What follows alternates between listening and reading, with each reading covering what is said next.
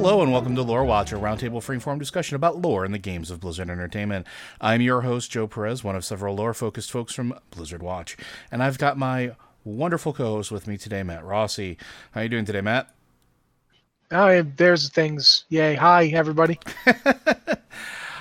So we're going to be doing a bunch of questions today, as we do need to catch up on some of them. So thank you very much for those of you that sent those in. Again, if you have questions for this podcast or the other podcast, feel free to send them into podcast@blizzardwatch.com. As well as on our Discord, we do have several channels. We do have our Patreon and Q supporters for specifically podcast and Q questions. And then we have a generic one for if you are not a Patreon supporter. We do look at both of those. One thing I do want to take a couple seconds to point out is we did receive a email over the last week commenting on my pronunciation of Ardenweld. I understand, and thank you very much. I understand that I don't take it with any sort of malice, but please understand that sometimes I will mispronounce words from time to time, as honestly, having multiple languages in my head makes some of it a little bit difficult. So thank you very much, and please bear with me if I do mispronounce something. So our first topic that we are going to discuss before we go into the questions, though, is going to be the lore reveals from the Shadowlands Collector's Edition art book. Did you have a chance to go over that at all, Matt? I looked at them. And what did you think about what was shown there? A lot of people think that there is some interesting lore implications there. A lot of it's stuff people had already talked about, like the whole concept of if the who the rune carver is, or the rune forger. Sorry, I keep forgetting which name they're using for him now. There was that they discussed that if it possibly connects to the Maldraxxus story. The whole idea that it's interesting that we have a direct thing now that the jailer was imprisoned in the Maw for his many crimes, and we don't know what the crimes were exactly, but we know that there were crimes, and he's now sent to the Maw to be its jailer. So he's like the worst person there. That's interesting. We don't really know who he committed those crimes against, and we don't specifically know who decided he should be in the Maw. Like, it's probably the first ones, but it doesn't actually say in the bits I've seen. But yeah, I mean, that's interesting. There's a lot of interesting stuff here. I'm trying to, is there something in particular you want to talk about? Well, I guess let's go through at least some of the stuff that I think is one of the most interesting, the interesting bits to me. And particularly the Ardenweld stuff. It's interesting that we always knew that Ardenweld was closely related to the Emerald Dream. We've been positing that for a long time. They'd said it. They'd said it multiple times. Yeah. Then they confirmed it. Then we saw the item, the short with Ursoc, and we saw all of that stuff. As well as the things with the Loa. Basically, we have an idea of what Ardenweld was. The interesting thing to me, though, is, and I was thinking about this, is I'm wondering what this might have to do with the Emerald Nightmare that we just cleared out. And the only reason I bring this up is because way, way long ago, when the Emerald Nightmare was still brand new, and we were talking about it, and yourself and me, we talked about what was that tree that Il'gynoth was in. And we had correlation to all these other trees, but we couldn't figure out which one this was. And we were like, well, maybe it doesn't have an actual manifest on Azeroth. Maybe it isn't on the material plane. Maybe it was the potential for one. And we went through a whole lot of different options for it. But the one thing that strikes me about this in particular is, what if Il'gynoth was squatting in the reflection of the tree, the main central tree of Ardenweld, but in the Emerald Dream? Or Nightmare, as it were. Do we think that that's a possibility now? I don't know. Do we? I mean, you clearly think it's a possibility. Well, you just brought it up. I would assume that you think that. I do. I do think that there's some correlation there, because this is one of those mysteries that I haven't been able to really pinpoint or make good with. I don't know that. I'm trying to think of how to phrase this. I don't know another good option for what that tree represents. But if there is sort of this 1-to-1 correlation between the central tree of Ardenweld, excuse me, and the Emerald Dream, it would stand to reason that there should be a central tree or some like there, right? There should be some mirror of it there because they're supposed to be opposite blooms connected to the same tree. So maybe there's a thing there where that central tree, that corrupted stump, was Il'gynoth trying to worm his way through the dream, and maybe that was the task. The original task for Il'gynoth was to break into the Shadowlands, or to do something there. I think it's folly to think that the Old Gods don't know about the Shadowlands. I think they have some knowledge of it, so I'm wondering if there's something there. Or do you think I'm just completely off base? I don't think you're off base. I don't think that I have a real opinion on it yet because, like I said, this is relatively new information. I also think it's quite possible that the tree he was in was a tree that just no longer existed on Azeroth. Because the problem was that he didn't appear to be in... He wasn't in some random space that was similar to Ardenweald. He was in Ungoro. Mm-hmm. The space that he was in a reflection of Ungoro. And so that complicates things because Ungoro is shaped by the Titans. Even had devices in it that kept influences from outside from entering. The Silithid had to burrow their way through them before they could actually get through. So that complicates things. But your idea isn't... It's not like something that I hear and immediately go, no, that's terrible. That's wrong. I just don't know. I mean, it could be. You know, that's my response to that. It absolutely could be, but we'll find out. Maybe we'll find out. Maybe the funny thing is if they hadn't thought of that, now they're like, oh, wow, okay. But, you never know. But, yeah, I hadn't really thought a lot about it, to be completely honest with you. I mean, they basically say, one of the things they say in the book is that if the dream is the personification of life in the waxing stage, Ardenweald is life when it is waning. Which means basically the whole fact that she's like, the Winter Queen. That's very much based around the Seelie idea. So we'll see more as we get it through. I'm actually more interested in the fact that Maldraxxus was apparently created by the first ones. Well, and to defend the Shadowlands from external threats. From the beginning, the first ones who shaped the cosmos knew they needed to protect the Shadowlands from external threats and beyond. Maldraxxus was their answer. Like, from the beginning, as you're making the universe, you're like, oh, but people are going to attack this. It's like, why? Like, it says some interesting things about the cosmology in that clearly the first ones believed there were threats outside of their purview. And it makes me wonder, like, if the first ones are to our reality what the Void Lords are to theirs, if there's there's variant alternate entities from other planes of existence that are the threats to every other plane of existence.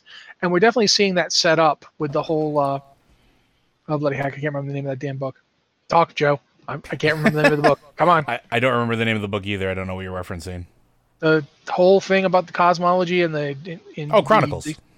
No, the Tower of the Unseen Guests and the possible... the journal. Yeah, the journal. Bloody heck. Yeah. What is the enemy infiltrators? It was the... Yeah. So if there is, if the forces of death are infiltrating in every other faction on the cosmology chart, it stands to reason that every other faction on the cosmology chart is infiltrating them or trying to. And so that's an interesting concept that the first ones, whoever they were, understood from the beginning that they were not omnipotent, that they had to create defenses. They couldn't just, will things from not attack their creations. And it's really interesting to me, like, what is the relationship of these beings to the Titans or this quote unquote pantheon of death, which we haven't seen a lot of actually in-game stuff. You'll note the term pantheon of death came out of Eon Hazakostas when he was doing an interview. They haven't used it in-game that I've seen. Yeah, I don't think I've seen that either. So I think we may need to get away from that. I think it's more just a handy tool to hang on to the idea that these are very powerful entities. And it's less that they're not actually a quote-unquote pantheon. They're not like an organized group in the way that we think of when we think of a pantheon of deities. Like the Titans, for all their flaws, were definitely an organized group. The pantheon that we saw of the Titans United was in an purpose, organized group. right? Yeah, or were at one point, because Sargeras clearly Sure. fell. But they were organized at one point. These guys definitely don't feel that way. So that's interesting to me. The other interesting thing I think that came out of this was the Bolvar framing devices. So basically, the idea that... Hold up 1 second. Go ahead. Before you talk about that, I do want to give people a spoiler warning. I know we already did one, but for this, I want there to be another one, just so absolutely everyone is clear here. There's some pretty big implications of what Joe's about to tell you. Yes. So I want you to be warned. Yep. Okay, they've been warned. Go ahead. They have been warned. The book opens and closes. This is the Special Collector's Art Book with quotes from Bolvar, which I think is really interesting because it has implications to the Jailer, the Helm of Domination, and some of the things that we've been talking about in the past several weeks. Death was not the end I believed it to be. No rest or joyous reunions in the light awaited me. What I witnessed challenged all I knew. With my final breath, I saw impossible places, worlds within worlds brimming with beings that defied description. It wasn't until the Helm of Domination was placed upon my head that I understood the truth I had seen. Death is not an end, but a beginning. And then the ending quote is, "Now you have seen as I have, sights never meant for living eyes. But this knowledge will not save you. Nothing can stop what Sylvanas set into motion. Rending the veil was just the beginning. Beyond the ruined sky awaits an evil older than reality itself. The Jailer has been amassing power within his maw, and soon his patience shall be rewarded. Everything we sacrificed to save Azeroth will have been in vain. The only key to saving our world lies within the realm of death. Suffer well." Now, the interesting things here, too, is the first quote is attributed to the Lich King. The second quote is attributed to Bolvar Fordragon, which I think is an interesting touch, and I don't think that's a mistake. I think this is before and after. I think it's pretty... Yeah, I was going to say, it's pretty obviously before and after the Sylvanas' actions. Yeah. So what do you think of those two quotes, Matt? Well, for one, it goes along with my idea that Bolvar was planning for this the whole time. Yeah, I would agree. And so there's that. I also think we have to actually mention something else. Okay. There's a bit later on, he would send those Valkyr to serve as her tethers to mortality. A pact needed to be made. Only then could she return beyond the veil. Only then will the Banshee Queen claim the crown of the false king. That's about the deal between Sylvanas and the Jailer. And basically, what we're finding out, they mentioned it a couple other times. There's another line here. The veil within realms wanes. The helm of domination was crafted to be our way forward. Instead, the one seared by the flames of life uses it to keep us at bay.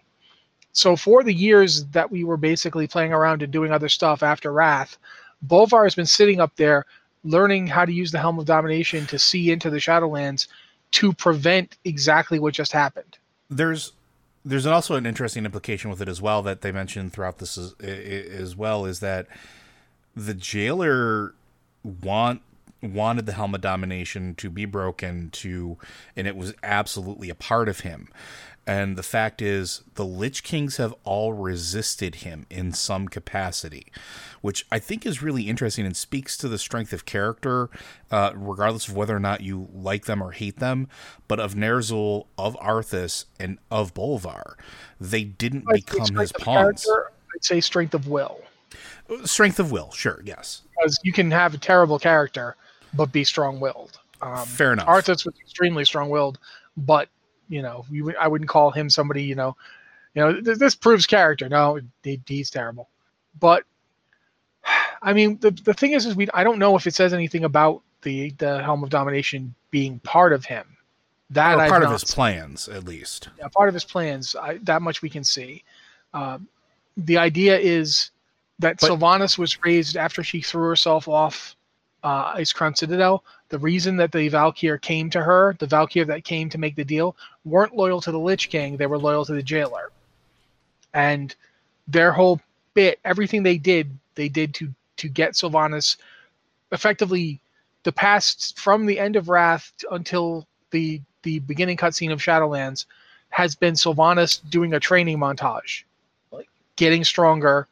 The whole war between the Alliance and the Horde that caused death on a mass scale all over Azeroth was directly to empower her, so that when she went up to Icecrown, she could get the helm and break it.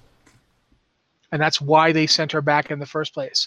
So that would probably be involved in what her deal with Helya was, because obviously Helya is currently in charge of the Mossworn Kyrian, and the Valkyr obviously work for her.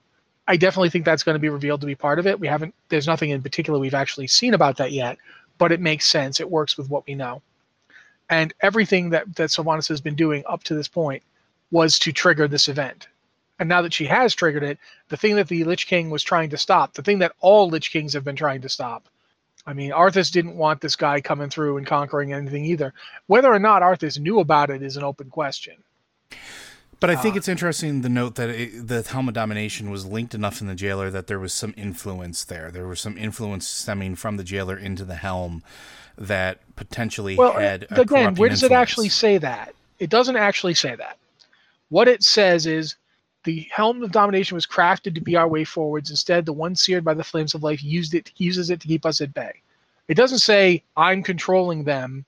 There's nothing in it that actually says that. It's just that the helm was intended to be used a certain way, and it wasn't. We don't know how they knew not to use it that way. Finally, towards the end of the book, we learn the truth about the Helm of Domination. The crown is the key to Jail's plan to gain forward, as Bolvar, the one sacred flames away, resisted the power inside the helm. Yes, but again, we don't know specifically what that means. We don't know if it means that there's a will that was telling him what to do, or if the power of the helmet just wanted to be released. I mean, he might have just been sitting there holding the thing together. We don't know yet. I think there's a lot of possibilities here. We just have to be careful. Sure, and that's fair. But there is a lot of potential. I definitely here. think that it's very interesting. Do you want to talk about the rune carver? I keep calling the rune carver. It's a rune forger. You want to talk about the rune forger theory that people have, or do you think that's too out there? I don't know if it's too out there because it seems to be perfectly in line. So one of the things we see is the Rune Forger, a mysterious character in Torghast who has lost his memories but uses his ancient knowledge to craft Shadowlands legendaries. So one of the things that's been going around the community is that as a fan theory is that the Rune Forger is actually the Primus, the former ruler of Maldraxxus and Master Technician. Now, there are some things that potentially support this. As you go through Maldraxxus, one of the things you do is you uncover some of his left behind messages or memories or whatever you want to call them. They're distinctly targeted at you, and they revolve around the idea of crafting a rune blade and the method of it as well. And as you interact with NPCs in Maldraxxus, you learn that he was the finest runesmith. The Primus taught all of the current rune carvers how to do what they do. Even when you take the blade to who is quote unquote the premier rune carver of Maldraxxus, the armorer, I can't remember what his actual name is, but there's an NPC that even says, he's like, I'll do my best. Everything I learned from the Primus, but he was still leagues ahead of me. So now you have this caption in the book underneath the Rune Forger: souls damned to the maw suffer with an end. They are twisted until only a mere shade of their former glory remains. It is then that the tormenting willingly serve their master. And then we go to the next one, which is what is known as rumor, and the rumor is a nightmare. His soldiers are the very worst of the damned they offer, and eternally loyal to the very hand that broke them. But the idea is that the Primus may have gone into the maw to confront the Jailer. At least it would make sense. The Primus was the premier warrior of Maldraxxus. If he couldn't stop the Jailer, very few people had a chance. Right. So it makes sense that he might have tried it. And if he got lost in Torghast, it's... And I haven't unlocked the Rune Forger in Torghast, so I don't know what the whole quest chain that leads up to it is quite yet. So it's one of those things where, do we find him in just a little place toiling away? Is he under duress? Or is it something where he was just been in Torghast long enough that pieces of him have sort of been pulled away? We know that is something that does happen in the Shadowlands, maybe not necessarily everywhere, but at least, in Bastion, memories are cleansed from a person as they go through their process. And we know that in the Maw, what makes you is flensed away, essentially. Like, it is just stripped from you until you are broken and bloodied, and until you essentially say, okay, well, I'm going to join my captors now because, well, that's what I think is best. When they say they are twisted until only a mere shade of their former glory remains, that's interesting because in some cases they're literally like conglomerates of multiple spirits jammed together into one being. They're sometimes basically hammered out onto an anvil and turned into like constructs. So yeah, I think it's possible that this is the case. I don't know if it is, but it would be interesting if it was. It's interesting to me too that it wasn't Forsworn Kyrian that served Sylvanas. They were Valkyr. So from the beginning, like the whole thing about having Valkyr serve him might have been a problem for the Lich King.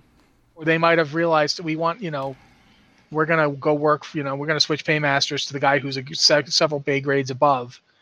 So there's interesting stuff here. But it also makes sense that even if the Lich King was creating Valkyr, like even if he knew how to do it, if that entity was creating them, they are essentially farriers of the dead. They can walk between those realms. At some point, one would assume that there's got to be a point of contact, especially with if Helya, if we know Helya's in the mix. Yeah, well, we also know that Muizala claims that he's the one that gave Odin the information to do it in the first place. But we always knew he had to get it from somewhere. Like, where did it? Okay, Muizala is the one who gave Odin the information. How did Muizala know how to do it? If the jailer was the source of that information, how did the jailer get it? We don't know. That's what we keep coming back to is what did the jailer do? We know that he's claimed to have been exiled from Azeroth. That's the interesting thing. He's exiled from this reality. He's not exiled from any of the Shadowlands. So they put him in the Maw. Yeah, what was he? What did he do? That's fascinating to me. We know he has a real name. Like, there's an actual name to the jailer. I forget what it is, but I know it exists. Yeah, I don't remember what it is off the top of my head either. But the interesting That's why you need to talk for a bit so I can go look it up. Zovaal, yep. Yeah, so that name doesn't really mean anything right now. It might turn into something later. But I think the most interesting thing to me about this whole everything is how much story is being revealed via an art book. It's not something we traditionally see. Art books are kind of used to be, actually. If you go back to the Cataclysm one or the Burning Crusade one, there actually was a lot of stuff in those books. There was. That did much the same kind of thing. It's just we didn't have one at all for Battle for Azeroth. And the Legion one, which I've got, the Legion one is just pictures. The Legion one doesn't do a lot of story. But they used to do this quite frequently, so it's kind of a return to form. But I think in general, art books are not exactly, I'm not just saying Blizzard, but in general are not exactly known for giving a whole bunch of story. But I find this very, very fascinating because it's not design notes, right? It's not, here's what we thought of while we were making this. It's not, here's where this art came from so much. I believe there's going to be some of that in there, obviously. But I like the fact that we're, again, like you said, returning to form. We're getting some information because I think story and art tend to go together quite often. It informs design, and sometimes design feeds back into story, and seeing those two presented like that is a good thing. But needless to say, there's a lot of interesting tidbits here, and we could probably do an entire episode of just these little sections. But is there anything else of import that you want to bring up or mention before we start moving on to some of our questions? I mean, there's a lot of stuff we could talk about, but I mean, the questions might answer that, or it might come up in this question, so we're going to move on to those. Yeah, so we're going to go back to one that we talked about last time that we said it was a pretty good one, and it's a long one, but I'm going to go ahead and read it out here. Hello, splendiferous Blizzard watchers. I have two theories with regards to what is going on in the Maw. First is drawing from an idea you two discussed a while back, way back, about Blizzard possibly bringing its universe together. It is one out of a very large number of chance of happening, but it's a fun idea to think about. The idea is simple. Malthael from Diablo 3 is the reason the Maw exists. He's drawing evil souls to him because he wants to reap them away. The more evil they are, the greater the pull he has on them. The jailer in this scenario is more of a guy who's trying to make sure Malthael doesn't escape because the first ones realized he was an incredibly bad threat and put him there. Malthael is going to escape now, and the jailer is in the endgame mode, trying to make sure that doesn't happen. Second theory is based on something I heard in an earlier podcast, that the Shadowlands' purpose is to help facilitate reincarnation or the recycling of souls. So I went with that. Some reincarnation myths have it so that when you die, you followed your calling in life, you get an upgrade to your reincarnated self when the world is remade. What if there are states of existence in the World of Warcraft universe where there is a metaphysical apartment complex where each floor is a reality of its own? The lower floors are more run down and awful to live in, while the top floors are well maintained and a nice place to live. When you die, you could be reincarnated into the same floor or go up or down a floor. The Maw is where you get flushed down a floor for being a baddie. It's Azeroth, but worse. We haven't seen the Anti-Maw yet. This could be because there is no Anti-Maw because we are at the top floor, or there is one and we haven't seen it yet. This theory made me think of a couple of questions. Like I said, this is a long one. What if there is a rat or some other thing crawling up into our reality through the Maw? Does the jailer need to get an exterminator or a plunger? Could our floor implode with a lack of souls to inhabit it because Sylvanas clogged the great toilet of the afterlife? Is there a way for souls to ascend outside of joining a covenant in their afterlife? Infinite Dragonflight. Do they have ties to, or are they just merely affecting the Shadowlands? Could the Maw having issues be more a symptom of our timeline becoming the lesser timeline? We are supposed to be the top floor apartment complex, but the Timeway meddling could be starting to make the main timeline become secondary and thus sinking our metaphysical floor. One final unrelated note: why did the Bronze Dragon help the Horde bring the Makar into our timeline?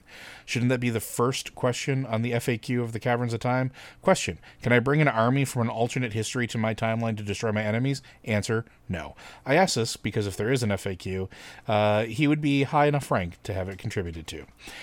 Thank you so much and have a good week. Necrosis from Coral Straws. There's a lot there. Well, I think first up, and it's not your fault, but we've learned just from this art book that the jailer is not like just some guy who's trying to keep everybody stuck in the Maw who's supposed to be there. He's the first prisoner. He is not sitting around trying to keep stuff going. He's trying to break it. He's been trying to break it his entire existence. So any scenario where the jailer is trying to stop somebody else from getting out, no. He's the one trying to break it. He is somebody who's been put into a trap, and he's willing to chew off your own arm to escape. Like every new person who gets put in, he immediately grabs onto them and uses them in his schemes. He is evil incarnate. They are not messing around with this guy. They're not trying to make him relatable or understandable. Even if they do give him motivations that make sense, those motivations are in the service of pure selfishness and pure evil. Whatever he did, he caused the first ones to damn him to the Maw. So yeah, I don't buy any scenario where somebody else is doing bad stuff and the jailer is trying to stop it. No, the jailer, if somebody else was doing something bad, like if Malthael from Diablo 3 was somehow involved in this, the jailer would absolutely be down for whatever he was doing because it would make things worse. And that's what he wants. He wants to make things worse. He wants to get out. He wants to get his hands on Azeroth's spirit. He wants to conquer the realm of the living. He apparently always has wanted that. So yeah, no scenario where he's somehow not the reason all stuff is going bad here. He absolutely is. There might be something else just as bad, but he is bad. So that's my first reaction. Also along that same line, Blizzard has been very adamant about keeping their IPs distance from each other in anything that is not the Heroes of the Storm. As much as some of it would be cool to find out that, it's fun to speculate. It's fun to speculate, but it's not very likely. I think years and years and years and years ago, when like Diablo and Warcraft 3 were like those were games, there was this theory that they existed in the same universe. But as both games grew, they're very clearly their own things, and they work very hard to keep them separated. Aside from maybe a nod here or there in each game to the other one, which are more Easter eggy than anything, like Wart's third leg or Thunder Fury being in Diablo 3. Yeah. So it's not meant to imply that the two games are in the same place. Yeah, not that it's a bad idea. It's just something that they've been very vocal about not doing. The second one about the idea of having a reincarnation process that elevates you or sends you down to the oubliette. Maybe. The problem is we don't know enough about how death and rebirth really truly work outside of vague notions that we have about it from Ardenweld. And there's one, yeah, it's Ardenweld is the one that does that to the point where the I want to say Thros, but that's not what they're called. The Drust are invading Ardenweald to seize control of its process and get themselves reincarnated. So it's not happening in Bastion. It's not happening in Maldraxxus. It's not happening in Revendreth. It's specifically Ardenweald because Ardenweald is connected to the Emerald Dream. It's kind of like that whole idea that we saw in Battle for Azeroth of all places, so we got to keep it in mind. The Druidic arts touch on life and death. They touch on, because life and death are a cycle. You can't have life without death. Death feeds life. And obviously, if there's nothing alive, nothing can die. The two are interconnected. They're so Ardenweald and the Emerald Dream are interconnected. And as a result, there's a kind of pipeline between the two due to that interconnection. That's not the case for the other Shadowlands. So I don't think that the Maw is part of that. The Maw is not a place, it's not there to facilitate reincarnation. The Maw it's from what we've seen from the art book in particular, the Maw is a place that was made because they had something that had to be put in it. And that something is the Jailer. The Jailer was so bad that they needed to stick him somewhere. Like it's actually really, like, I'm going to read the text because I don't think we read it. Maybe you did read this. If you did, I apologize, Joe. In the deepest depths of the Shadowlands lies the inescapable Maw. The souls imprisoned in this hopeless realm are the unforgiven and irredeemable, but even their crimes cannot compare to those of their jailer. And so it was decreed that he would be condemned to the Maw, where he would forever be its jailer. Like that's him. That's the entire deal with the jailer. That's what he is. So yeah, I don't think that there's anything to do with reincarnation in it. It's not. You're not supposed to leave the Maw. Like, that's what interests me about it. We've been talking about this a while. I find myself wondering how many people ever really went there. I mean, the cosmos is vast. If a tiny, tiny, tiny, tiny fraction of souls went to the Maw, that would still be a lot of souls, just because the cosmos is an enormous place. Yeah, and we talked about it before. Like, we don't even have any confirmation that that's where souls were supposed to even wind up going at any point in time. Like, we don't know that when they say that it was their jailer, yes, that could be an implication that it was meant to be a prison for the worst of the worst of the worst. But then we look at what's going on with the Venthyr, and we look at what's going on in Revendreth, and there are some truly repugnant souls that remain there. And there's nothing that really says that they should be condemned to the Maw. All we know is that the Chamberlain, in the only scene we see, which we know is corrupted, we know is in Sire Denathrius's sort of pay or whatever direct influence as being upper crest, is saying that we will damn the souls to the Maw if they're found unworthy. But there's nothing that says that that's what originally they were supposed to be doing. And in fact, everything we see is that when we talk with the rebels, when we talk with the people that are actually fighting against it, it's saying they're telling us that everything that's happened in Revendreth is a perversion from what the original purpose was. So yeah, it's possible that there were like a very small fraction of people who were sent to the Maw from Revendreth. It's possible that people from Revendreth have been actually hoarding souls that should have gone to the Maw.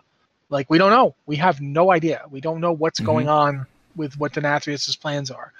If Denathrius is keeping souls out of the Maw, that would be something that the jailer would not approve of, because the jailer wants to use those souls himself. But maybe he would go along with it if it meant keeping Denathrius in check. I don't know.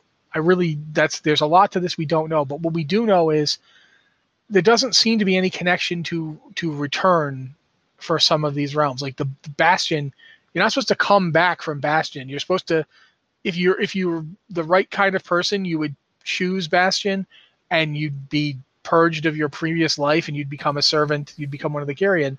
And if you fail, they just keep letting you try. Like, they don't seem to, like, it doesn't seem like Bastion has a mechanism for what to do for people who aren't making it. And that's why we get the Forsworn in the first place, because there's people who are failing and there's nothing in Bastion to help them. You're just going to keep going through it until you finally forget everything you once held dear, and that's it. And Maldraxxus is not about returning from anything. Maldraxxus is about defending the Shadowlands. Yeah, you go there, you're pressed into service. You are there to fight. You are there because the Shadowlands needs defense. That's what that Maldraxxus was created to do. It's kind of like a weird version of Valhalla, where instead of eternal glory, you just get to keep fighting forever to defend it. And the interesting thing about that, too, is there are quests if you choose Maldraxxus as your covenant, and this is a mild spoiler, but one of the things you do is you're resurrecting broken spirits that have fallen in combat inside of Maldraxxus.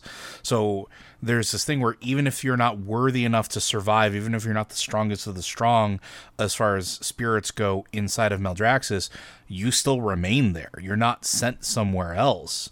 Your bones, your metaphysical whatever manifestation remains on the ground there to either be called upon or feasted upon or whatever later. And I find that really, really interesting because that has some implications to it as well. So, like, that means that if everything is working the way it should be, if the decision is made that you go to Maldraxxus, that's it. There is nothing else for you. And I find that fascinating. It doesn't definitely seem like one of the things it says in the book is that if it weren't for the Arbiter, souls would be lost, but it doesn't say they'd go straight to the Maw. It actually says if not for the presence of the Arbiter, let's see, by every joy and sorrow, the Arbiter judges all mortal souls and sets them on their intended path. Without her guidance, these souls would forever lost within the infinite realms of the Shadowlands. It doesn't say they'd be lost in the Maw. It says they'd be lost within the infinite realms of the Shadowlands. So it's pretty clear that this is actually a two-stage plan. They haven't just incapacitated the Arbiter, they've hijacked all the souls. They wouldn't naturally go to the Maw without the Arbiter. They should be, right now, souls should just be lost. They should just be going off to random realms in the Shadowlands without reason. But that's not what's happening. So that interests me. And it also implies that there's literally infinite realms in the Shadowlands. We're seeing 5.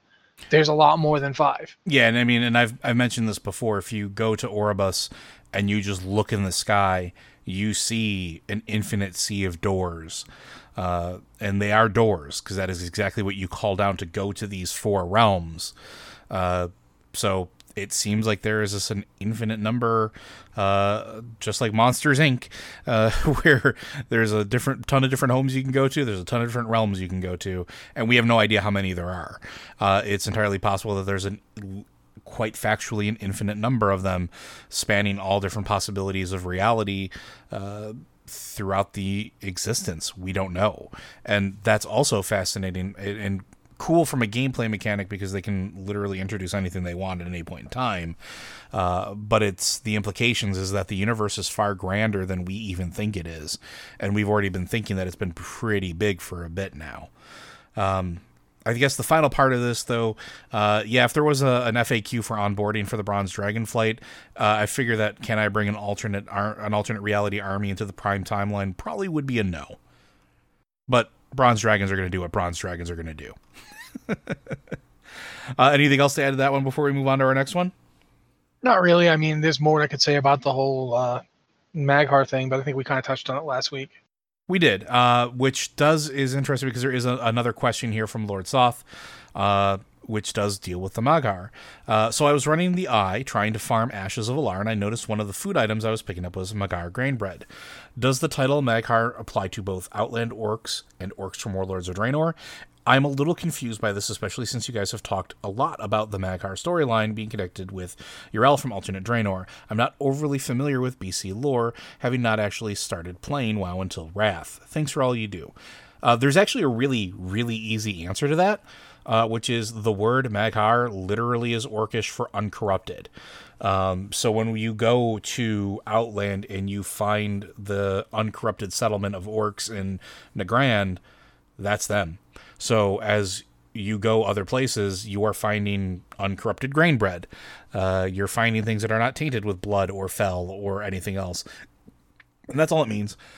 So when that's why I thought it was always interesting when our race that we decided to bring over for allied races from the alternate timeline to here was referred to as Mag'har, because they weren't corrupted to begin with. Yeah, but there were corrupted orcs. Remember, there's the Fel Horde on that reality? There was the Fel Horde on that reality. The Mag'har would be the ones who refused to join it.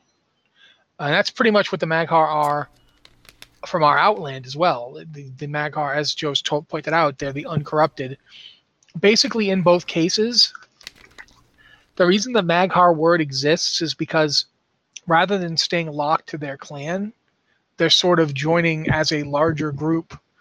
The ones that the thing is, we've actually got 2 groups of Mag'har in the current Horde, because Thrall recruited the Mag'har of Draenor, of Outland, during the Burning Crusade, and they joined the Horde, and many of them came over. So we've actually got Mag'har from Outland and Mag'har from Alternate Draenor in the Horde right now. And the two are somewhat similar in terms of what they are, that they're a faction composed of uncorrupted orcs from different clans. The Mag'har from Alternate Draenor preserve more of their clan structure because they weren't constantly in danger of being destroyed by, the Fel Horde for 30 years. Whereas the ones on Outland were. They had to hide. When you're playing as a Horde player and you go to, I want to say Hellfire Peninsula, you first meet the Mag'har and they're like, why should we deal with you? Why should we trust you? And you have to prove to them that you're trustworthy. Meanwhile, the Alliance find that the Mag'har refused to kill a Draenei who tried to make contact with them, and then he got killed by corrupted orcs. But you've already gone into the Mag'har settlement and murdered a bunch of them at the behest of the brother of the guy who got killed. And not the brother, just one of the people. His brother was actually, please don't kill anybody, but it's too late. You already did it by the time he tells you. But it's interesting to see the way that works. The Mag'har from Outland are a lot less, they preserve a lot less of their culture because they've spent like 30, 40 years just hiding, trying to avoid being destroyed. The only real enclave of them is the one in Nagrand, which is where we first meet Garrosh. Garrosh is a Mag'har. He's a leader of the Mag'har. When you meet Garrosh Hellscream, he's morose and depressed, but he's a leader of the Mag'har of Outland. So yeah, Garrosh was a Mag'har. That's why he's got brown skin. Because he was never exposed to Fel. That's basically what Mag'har means. We didn't drink the Kool-Aid. Yeah, quite literally. So hopefully that answers your question. Our next question comes from Tetsemi. Question for Lorewatch. With the discussion of how the Forsaken are tied to death, much like the living are tied to life, do you think we explore anything regarding Calia Menethil and how the light fits into the connection death and the Forsaken soul are tied together? Would you like to see Light-Forged Undead as a faction identity rivalry like the 3 dwarf clans have? I don't know. I think it's an interesting complication, and I think it has some interesting possibilities for the future of the Forsaken, and it might potentially be something that helps solve one of the biggest problems the Forsaken have now, particularly with Sylvanas going the way she's going. Don't forget, one of the chief problems of the Forsaken is that they can't reproduce. They are the only civilization on Azeroth that does not have a means to procreate outside of Valkyr or necromancy. And with the Valkyr serving the Maw and the Jailer, or Helya, or however that works out as the threads go, now that Sylvanas is gone, what does that mean for the future of the Forsaken? Calia might be the beginning of the answer to that. If there's something that they can do that resurrects these fallen warriors or souls and giving them a choice to fight on with the combination of light and necromancy, the basically life and death, fueling them, then maybe that's how they move forward. Maybe that becomes the blueprint. Maybe that means that we won't get any more of the super uber decayed Forsaken, which has already been starting to dwindle as character models have been updated. Maybe that becomes the justification. But I think more than Lightforged Undead, we're going to see a new type of Forsaken emerge from this. I don't think they'll be Lightforged, but it could be interesting for storytelling purposes as to maybe there's going to be some tension there. Maybe there's going to be some, well, I was raised right after the Third War, and now I have like this body that doesn't do me any good, but I can't accept the light because, well, that's how it goes. Don't know. But I am really, really curious to see what happens, especially because Shadowlands being a thing and everything that happens there, that the fallout from that is going to absolutely directly impact the Forsaken as a race on Azeroth. What do you think, Matt? Things die.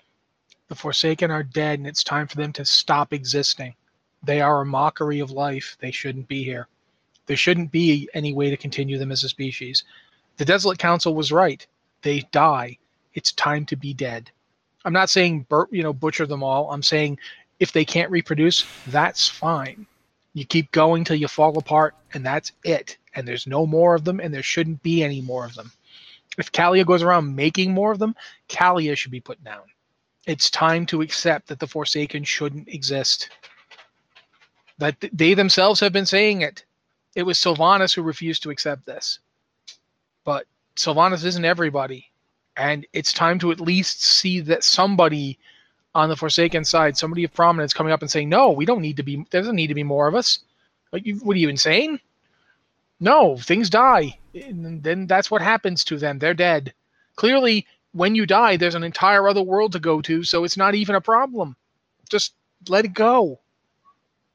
I think that's at least, I'm not saying that they should get rid of playable Forsaken or anything like that, but I think there needs to be an element of awareness here that comes out of this expansion. At least some Forsaken have to be okay with with not reproducing. Yeah, with coming to terms with it, right? Yeah, there doesn't need to be more of us. We aren't supposed to exist in the first place. We were created by the plan of an evil monster that wanted to invade our world and destroy everything. We shouldn't exist.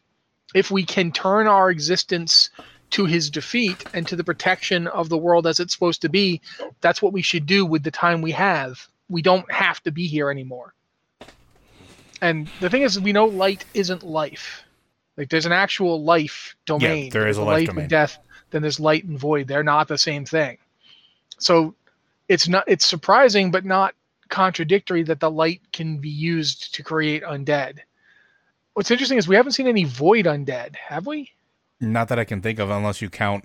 Well, I mean, to be fair, we don't actually know what happens to void elves. That's true. Like, they could be essentially void meat puppet suits, but I mean, we don't know. That's another. I was gonna say that's another thing that's probably gonna have some reckoning and fallout after Shadowlands. I think probably a little bit, but at any rate, you raised some very good points. I think ultimately, I'm not saying that all Forsaken should adopt that mindset, but I would like it if some did. At least a few were like, why is it bad that we can't reproduce? We don't have to reproduce. Our heirs exist.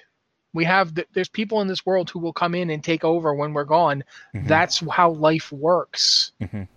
And the reason we exist is ultimately because this maniacal fiend has been plotting for infinite eons to destroy all reality and punch his way out of a prison he earned. I don't see why I should reward him. And that's, other people be like, no, man, I don't care what it is. I exist and I want to keep existing. That's a fair mindset, and I could see that too. But I would definitely like to see at least some people saying, what? No, we don't need to make more Forsaken. Absolutely not. I think at the heart of it, this is an opportunity for them to add some depth to the Forsaken, which I think is something they've been so sorely lacking for a long time. They got a little bit of it in Battle for Azeroth, but as a whole, their entire motivation has been either treachery or how do I get more of my people? And that's sort of, I don't want to say a shallow tone, but it's not like the other races, right? The other races they have more complex things that they deal with. Even the Tauren have, struggles between their own individual clans. Look at everything that happened with the Grim Totem. Look at everything that's happened, with all the troll clans. Even the human kingdoms, they have very specific ways that they deal with each other, even when they're unified in we have to go save the day. There's still infighting. We've seen that over the years, but the Forsaken haven't had sort of that complexity in a while, maybe ever. This is an opportunity to give them that sort of complexity, and I think Matt is hitting on something that I didn't really consider beforehand, which I really like, which is the idea that there should maybe be more of those Desolate Council folks that sort of take up that banner of our existence. Yes, maybe the second life is a blessing, but that's it. It's a second life. We don't need to exist forever. We go until we can't go anymore. And we don't need to make more of us. And we don't need to make more of us. We don't need to put other people through this living hell that we've all gone through. So there's definitely potential there for some really interesting identity storytelling for the Forsaken. Yeah, and there could also be, absolutely, there could be people like Leonard Bartholomew who's dedicated himself to opposing the very thing that he is. And there could be like ones who are very much about, it doesn't matter how I got here, I'm here, and I refuse to lie down and die. I'm not going to let myself or my people be wiped out. There's a lot of different variations on this, but the point is there could be variations on it. And they're not the only race that needs like a little bit of in-depth looking at how they operate. I really do think after this expansion, we need to see what does Night Elf culture look like now, because in the past 30 years they've done some amazing stuff has happened to them. They tried to create, they basically lost their immortality, had like a new world tree created that they tried to live on as a capital city, had that destroyed and thousands of them killed. They're now in a position of like unsupported war against everybody. Like what are they like as a culture? What's going on there? Mm-hmm. What's up with the Blood Elves right now? The Void Elves, like, do you even have a culture? How many of you are there? Like, there can't be that many of them. They're like, what, less than 1% of less than 1% and less than 1% of their race? Like, there's a lot of stuff that's in the game that could be given that kind of approach. It's not just the Forsaken. It just feels like the Forsaken have gone the longest without moving past. In a way, Sylvanas existed as a kind of development barrier. As long as Sylvanas existed, you couldn't really explore these ideas because Sylvanas is always going to reject them. Yeah, and we saw that even in Before the Storm, right? Like, everything that happened there when the council, anything that was against her singular vision, even if you are a Sylvanas fan person, it's one of those things where you have to admit, looking back on it, that everything had to fit her vision in some way, or it just did not need to exist for her. Look at those. Imagine if they'd actually managed to pursue the idea of the Forsaken being accepted to some level by some people in Stormwind. And you could actually have had family connections and people could have, reconnected. Maybe Andorral could have become a place where both of them lived in harmony. Or at least a meeting plot. Just baby steps. But that was a possibility and Sylvanas destroyed it. And this is, again, I honestly hope at the end of this expansion Sylvanas isn't dead. I do want her to pay for what she's done, but I don't want her to just be gone. And that's because I do think it would be interesting to see how she reacts to a world where the Forsaken do things that she doesn't think are right, but she can't stop them anymore. She can't prevent the world from going in directions she doesn't want, and she just has to deal with it. That would be interesting. There's a lot of possible interesting story here. The Forsaken are a very interesting group, and I definitely would like to see more different diverging. Now that they don't have the cult aspect to their leadership like they did, it would be really interesting to see them developing into factions and people with different perspectives, because there's nothing stopping that now. There's no cult of personality at the top. Yeah, and they've already been hiccups. And they've been sort of establishing that too, right? Like when we start looking back specifically at Kalia and her interactions with, oh God, why can't I think of her name now? Stabby McStabber. Stabby McStabber. Why can I seriously blanking on her name right now? The same reason that I was having trouble earlier. Well, anyway, like their interactions, it's all about I don't want to leave Lillian Voss, by the way. Thank you. So the interaction between Kalia and Lillian, there's a lot of talk about I'm not their leader. I'm not their voice. I'm not here to tell them what to do. I'm here to offer solace and advice when I can, but all their decisions are ultimately their own. And that's sort of playing right into what Matt's talking about, which is now they're getting a chance, the Forsaken are getting a chance to form an identity, to become something more than what they are, what they were, what they've been stagnated and put into stasis for ages at this point, decades. It's an interesting prospect because we can have a lot of growth around that. What does that mean in those areas? And we've talked about this before, where like, in particularly the human lands where the Forsaken have traditionally butted up against them, is it going to be a thing where they start trading? Is it going to be a thing where some of them are allowed to seek out their family members if they so choose to, and deal with the ramifications, the very real human ramifications of those interactions? They're not just going to be a war machine. They're not just going to be an instrument of death and destruction. And they're not going to be slaves to the will of that cult of personality, which I always found fascinating because they were raised and liberated from being slaves to the helm of domination, essentially, to this undead plague, to being mindless zombies, the scourge, to being another, not really free to be whoever. And we always question whether or not their will was their own. Even in a non-magical sense, it wasn't. And you look at every step from the very, very beginning to now, they didn't really have a choice. They didn't really get a say in what they did, even if they were like a baker or somebody that was, I want to, tame rats all day. And Sylvanas needed them to go and wage war. They waged war. They were sent to the front lines. They were troops. They were tokens to be spent in whatever her vision was. And that was it. Nothing, they weren't allowed to grow. They weren't allowed to develop their own anything, really. And you see that time and time and time again. And the ones that did strike out on their own, even slightly, we go and kill. Like, they're in dungeons or they're elsewhere and they're brought to heel or they're crushed or they're attacked. So this is I'm really loving this idea. The more that we're talking about it, the idea that the Forsaken can actually become something more, something that interacts with the world in a way. This gives an opportunity for them to truly live a second life, which is fascinating because they haven't. They stay in crypts. They embrace everything about this death. This existence is pain. Everything is awful. But that's all they've known. They haven't been allowed to do anything else. It's produce plague. It's go and throw plague over here. Go and kill these people. Go and wage this war.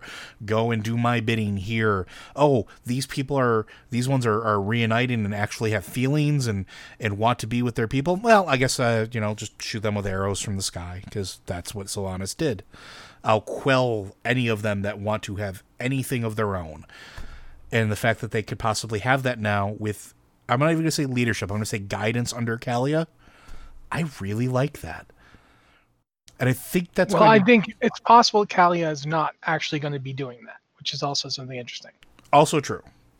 Well, and what I mean by guidance, I mean like, hey, do you think I should go do this? And she goes, does it bring you joy?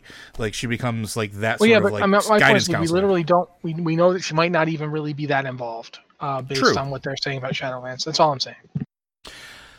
Regardless, it's going to be very interesting to see what happens with them. But I think that's going to do it for today. I think we're right up out of time. Blizzard Watch is made possible due to the generous contributions at patreon.com/BlizzardWatch. Your continued support means this podcast, site, and community is able to thrive and grow. Blizzard Watch supporters enjoy exclusive benefits like early access to the podcast, a better chance at having your questions answered on our podcast or the queue, and an ads-free site experience. And again, if you want to catch up on some of the lore stuff, you can actually do that with Audible. Audible is offering a free audiobook download with a 30-day free trial to give you the opportunity to check out the service. You can check out Before the Storm. You could check out Shadows Rising, which is another great primer for what's about to come in Shadowlands. You can download many of Blizzard's titles as well as thousands of others at blizzardwatch.com/audible. Audible. So thank you very much for joining us. If you have any questions you want us to answer, please continue to send them in to us at podcast@blizzardwatch.com or send them to us on our Discord. We're more than happy to go through them as time allows. And as always, thank you very much, and we'll see you next week.